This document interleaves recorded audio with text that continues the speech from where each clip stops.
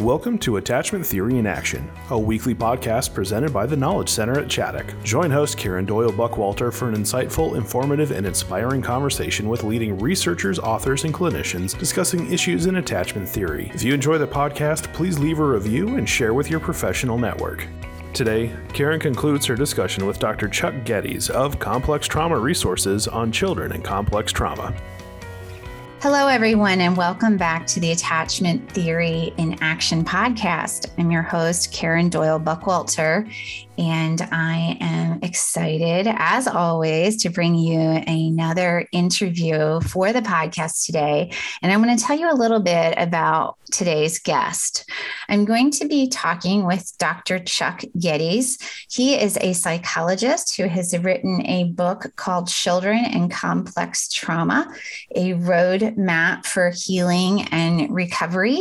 He has worked extensively in the field of children and youth mental health and child welfare for over 25 years and completed his PhD at Colorado State University. He's also done a great deal of work in Canada, where he has lived at various times. He became interested in the role of complex trauma in children's neurological development through the work of Bruce Perry, Dan Siegel, and Dan Hughes. He's the founder of the Complex Trauma Resources in British Columbia, Canada, and he has worked extensively with children in the foster care system and adopted children through that program. He trains social workers, foster parents, and mental health clinicians across British Columbia, and also now in Arizona through an agency called Christian Family Care. And I think you're really going to enjoy what he has to share with us. His book has multiple chapters on how attachment relates to complex trauma and to understanding children. So we're going to be able to take a dive into some of that. So please stay tuned, and Dr. Geddes will be with us in just a minute. Hello, Dr. Geddes, and welcome back to the Attachment Theory in Action podcast as we continue our discussion about your new book, Children and Complex Trauma, a roadmap for healing and recovery. Thank you so much, Karen. I look forward to digging into this a bit more. Yeah, so of course, as a person that's a total attachment theory nerd, or whatever we want to call it, I really appreciated you had quite a bit in your book about attachment and how this relates to caring for children with complex trauma. And I wanted to get into some of that today. So is there any general comments you would want to say about that before we get into some of the specifics that you bring up in the book? Well, maybe I would just say, I think what we've learned through years is that we have to do two things really well. So one thing we call these our therapeutic bookends, but one thing we need to do is to help with this hyperarousal, that sense of security for the child. And then secondly, we need to deepen attachment and develop deep, secure attachments. We know that attachment is so important to help with regulation, but there are other ways to come at the regulation piece as well, separate from the attachment, that I feel like we need to do kind of at the same time, because sometimes just the relationship itself that we're offering for kids who've been so hurt, it's hard to get past that kind of reactivity that they have. And so we're trying to do a number of things at once. So would you say with that, you're trying to calm the child's nervous system enough that they feel some sort of safety to connect with someone? Would that be a way of describing what you're saying there? Absolutely. And it's not, do one and then do the other. You're doing both the things at the same time. But we try and be very proactive about how can we help keep throughout the day, be bringing this child back down to a place of calm. I had, for instance, and to do this on a proactive basis rather than waiting till they're dysregulated and then try and sort of bring them back down. Foster parents and caregivers, they have so many wonderful ideas. And one was sharing with me the idea of she would just throw a big towel into the dryer and warm it up. And her little boy, who was about 8 and very, very kind of dysregulated and rampaging through the day, she would get this big warm towel and wrap it around him. And she would just talk about how she could feel the tension go out of his body, and she could feel that big happen almost, and the tension go out of his muscles. And so we're looking for that kind of experience, that sense of just sort of letting things go and thinking about how can we do that many times throughout the day. And we're going to use our relationships to do that as well. But there's sort of a combination of, sort of physical things we can do that it's going to quiet the child's nervous system and at the same time bring our relationship into that. Yeah. So you talk about this in the book. One way that you talk about it is combining relational experiences with very clear sensory experiences. So I think that's a really great example of that. The towel, the pressure, the warmth, combining it with a relational experience. I have to add, I love warm towels myself and occasionally heat my towel in the microwave, but you do have to watch it more than the dryer because it, can get black and start on fire. But there is something about that wrapping in a warm towel that is such a great sensory experience. So that's a really neat story of someone coming up with that with the towel and the dryer. I love it. Yeah. You also, in the sections about attachment theory, which I very much appreciated, brought out the idea that this is a relational construct, not we're just looking at the child. We have to look at the child and the parent and how they come together in their own attachment patterning. So could you talk to listeners a little bit about your thoughts on that? So your audience is going to be very familiar with a lot of these concepts. I think what we've tried to do is, again, take the attachment theory, which is kind of got some lab-based language in a way, and try and make that really simple. And so I think about the idea of attachment styles, and that children through their experiences are either learning to, when it's not a good, positive, secure attachment, they're either learning to kind of not be engaged with people, actually to move away from people, or they're learning to move towards people. They're interested, they want to connect with people, and they're trying to, sort of fill that need that way. And that if we can understand that idea of that, again, trying to make it pretty simple here, well, we've got kids that are not interested, maybe have never had pleasurable experiences, particularly around emotion and relationship and connection, who are moving away from you. And you've got children who on the other end are seeking connection, but are in a lot of turmoil about it because they don't trust that the adults are going to be there for them. So they're in that preoccupied kind of end where they're on a reactive attachment, where they're, actually, I shouldn't use that term. I'll have to come back to that. But the kind of reactive in attachment in terms of this lots of push and pull. And so I feel like that's a helpful concept because we can start to realize, because it's this dance between the adults, between the caregiver and the child, it's this interaction, that we've got the child's attachment style and then we've got the adult's attachment style.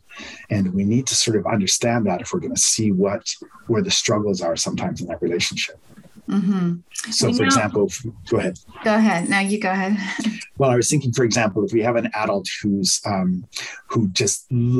got into this work because they want to care for kids, they want to pour out love for kids, and they want to take a child into their home and just wrap them up and get really close and pour so much love on them. And you've got a child who's has learned that not only are that connections don't feel good, that connections don't like to even make the pleasure center in my brain light up. They're just kind of avoidant. They're more the leave me alone kids. So then when the adult tries to offer the love and affection, the child just pulls away because that's threatening and doesn't feel comfortable and not natural to them. So they pull away. And then over time, what seen too often is then this caring adult that's got all this love to give to the child is feeling frustrated, and they end up blaming the child for that. So there's something wrong with this child. They're not responding to me the way they ought to be responding to me. And so it sets up this dynamic, which can end up being quite toxic. And I think the opposite can be true when you've got an adult that's more on the little bit distant end or avoidant end, which I would be personally. I'm a little bit more on that end. I think securely attached, but I'm still a little more on that end.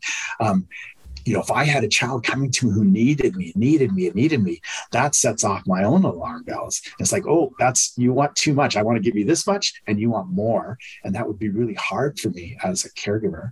And so I would withdraw, which then what's that do? It jacks up the child's stress and anxiety about this connection. So they come at you even harder. And then what do we do? Now all of a sudden we're blaming the child again. If I don't understand what's going on within myself, I'm now blaming the child for these needs where they just keep coming and they can't be satisfied. And I'm seeing it as being a problem in the child, as opposed to being able to view it as an interaction difficulty. Yes.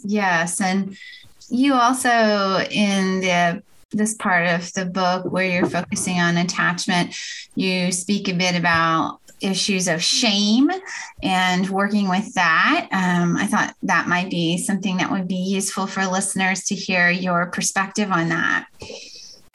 We learned a lot about shame from Daniel Hughes, who I know you've had on your podcast before, and just the idea that so as children go through these experiences in their life, they're taking on this gut feeling about my worth, my value. And this starts early.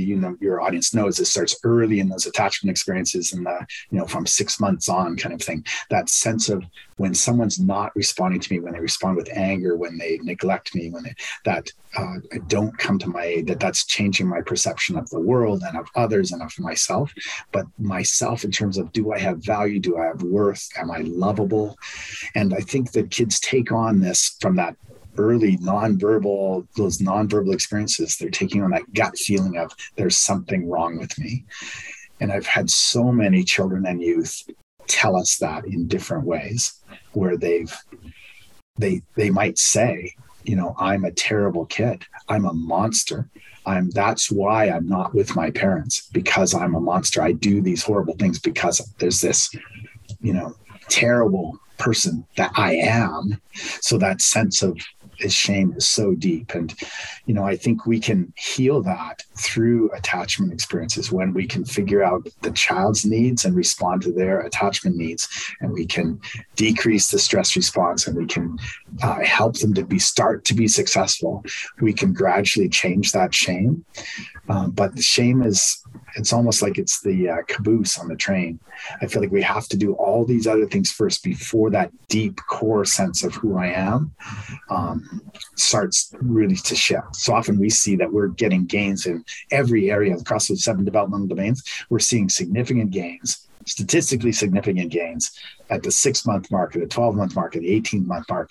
But often the identity piece is the slowest one to kind of come along because of that deep sense of shame that kids carry. So when you say the outcomes, are you redoing periodically your functional assessment? Is that how you're measuring that? Yes, we redo that about every 6 months with the care team. And we're going over the same questions, and we're saying, how are they doing? What's their functional ability now in these different areas? It's been so exciting, actually. So just so you understand, children are referred to our program when nothing else is working. So the kids, whether they're a 4-year-old, whether they're a 16-year-old, they're coming to us because nothing else has worked. They are bouncing around between placements. They've got broken adoptions. They're often in staffed care of some kind. That's the kids that we are called in on. I wish the ministry would take our data and understand that this works. And if we did it early, we wouldn't have all these placement disruptions, but we're not at that place yet where they've kind of adopted that. But So kids are really struggling at the point of time when they come to us. When the team can see these gains, and again, we've got statistically significant gains across all 7 domains at the 6-month mark and the 12-month mark and 18-month mark.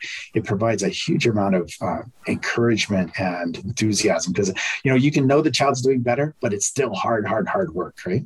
And we tend to then focus on what's the problem I'm having this week, rather than taking that step back to say, 3 months ago, that episode would have lasted for 2 hours. And now you're saying that even though they blew up and even though there was an incident, you're back down almost to baseline in 15 minutes. Like, that's a huge difference. And somehow the team's able to, again, when you put it on paper, I think it's got somehow has a little more significance to the group. Yeah, I think sometimes the progress with children who have experienced this level of trauma is slow, and if there's not something measuring it, it's almost hard to see the change sometimes when you're in it. So I do think those kinds of assessments are really important. Is your assessment available that others can purchase it, or how does that work? Like, could a listener start using this assessment themselves? We provide training in the model. So we're teaching people our model, and the assessment is part of that process. Okay. I think we've been a bit reluctant to sort of put that assessment out by itself as a standalone thing, because we don't want people to just sort of see this menu and think they can just grab things off the menu and everything's going to be okay. It's a pretty comprehensive step-by-step kind of approach that we take. Okay. Yeah, that makes good sense. So I can say that I'm hoping that the book getting out, that's going to generate a lot of interest, and that we can take the training program that we have and we can adapt that for people that would be interested from wherever, since we do so much of that online, and that we'd be able to provide that training so people could use the tool and the model in their own locations. Great. That's good. So another thing that I wanted to be sure to ask you about before we wrap up, I know our time is going here. You talk about practice-based evidence but in addition to, let's say it that way, evidence-based practice. And I think this is such an important point, particularly since there are certain models that have a lot of evidence that are then pushed as the end all, the be all. This is what you have to do to help people and children. And very often they're not even being applied to the problem they have evidence for improving. Sort of like it's evidence-based, and everybody forgets the question, evidence-based for what? So I wondered if you might share some of your thoughts about this practice-based evidence idea that you have. So I'm when I do look at research, thinking about evidence-based research, I'm really curious to understand who was part of this subject group. And typically our kids with complex problems are never part of that group. And so they're excluded from the studies. And so you get this my concern is you get this fairly narrowly focused treatment for a narrowly defined problem that takes 15 years to get from the theory in the university out to the community. And it excludes all the kids that we're caring for that have complex problems in foster care and adoption. And so they're not, these won't work for them. And so, we think about, I don't want to go too far down that road, but I remember looking at an evidence-based, more of a behavioral model. It was a very kind of expensive model, and I looked through the research on it, and I realized that they had such a big subject pool that they were taking youth who basically weren't involved with school at all, and they were getting them to attend about an hour a day. And out of all their problems, that was the one thing one of the things they focused on. And they got the evidence-based stamp of approval because they got kids to go from zero attendance to like 1 hour a week, some ridiculously small number. I thought in our program, we'd see that as a failure. Like that's there's nowhere near where you need to get to. And yet somehow that had gotten, because it was statistically significant, this little tiny unimportant change. It's got that evidence-based label. And I just feel like there's so much richness there, especially with our kids, where really what we're understanding about trauma is growing by leaps and bounds over the past 15, 20 years. So whatever therapies we're designing for them now are in the active stage where we're doing it now. We can't wait for 20 years for sort of the theory and out of the universities to kind of catch up to the point where we have a model. So I feel like we need some things that are working right now, and we should be collecting evidence. We should be collecting data. And that's that practice-based evidence idea. Does this work in the real world with these complex kids, with this complex system? And if it does, which our program has, then that's pretty remarkable. And I'll plant my flag on that. That's working with our real kids and real complicated cases in the real world. Well, I know that there was another chapter towards the end of your book, so it might be a good place for us to wind down. And folks, we are just touching on the tip of the iceberg with everything in the book. So I'm really hoping you guys will go out and get it and really dig into all the information there is about this topic and many others. But I caught the title, Beware of Meds, Behavior Models, and Video Games. That caught my attention, that title. And just wondered if there was any little snippets you would want to say, since you devoted a whole chapter to that idea. Where to start with those? So it seems like our society has carried this sort of more or less a behavioral model about our kids, working with our kids for years. And so we're really sort of fighting against that mindset that's in our culture. Kids learn through consequences, right? They learn through the positive or negative things that happen as a result of what they do. But for our children, that's ignoring the neurological damage that can happen because of trauma and attachment wounds. And so those programs often don't work for a whole lot of different reasons. I kind of lay out some of those.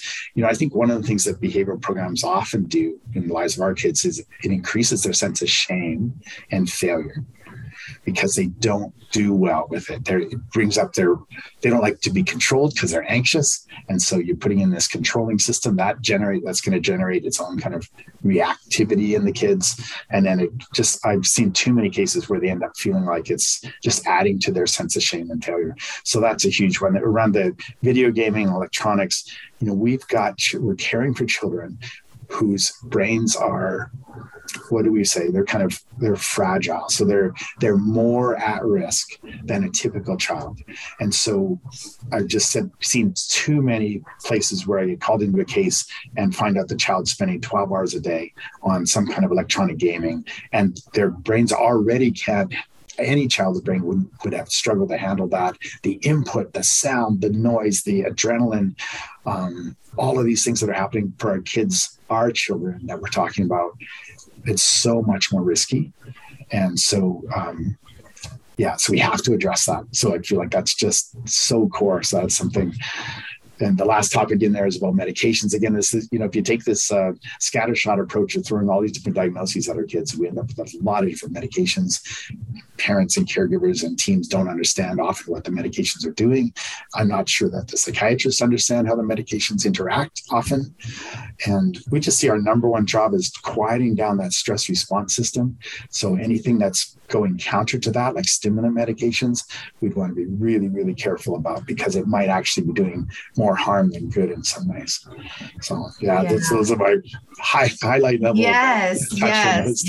Well, I think those are very, very important points, and I'm very happy that you elaborate on those in the book. And I'd also, before we end, feel free to share anything you would like to with listeners about where to get your book, about where to go for training in the program you've developed. Feel free to have a commercial about anything that you want.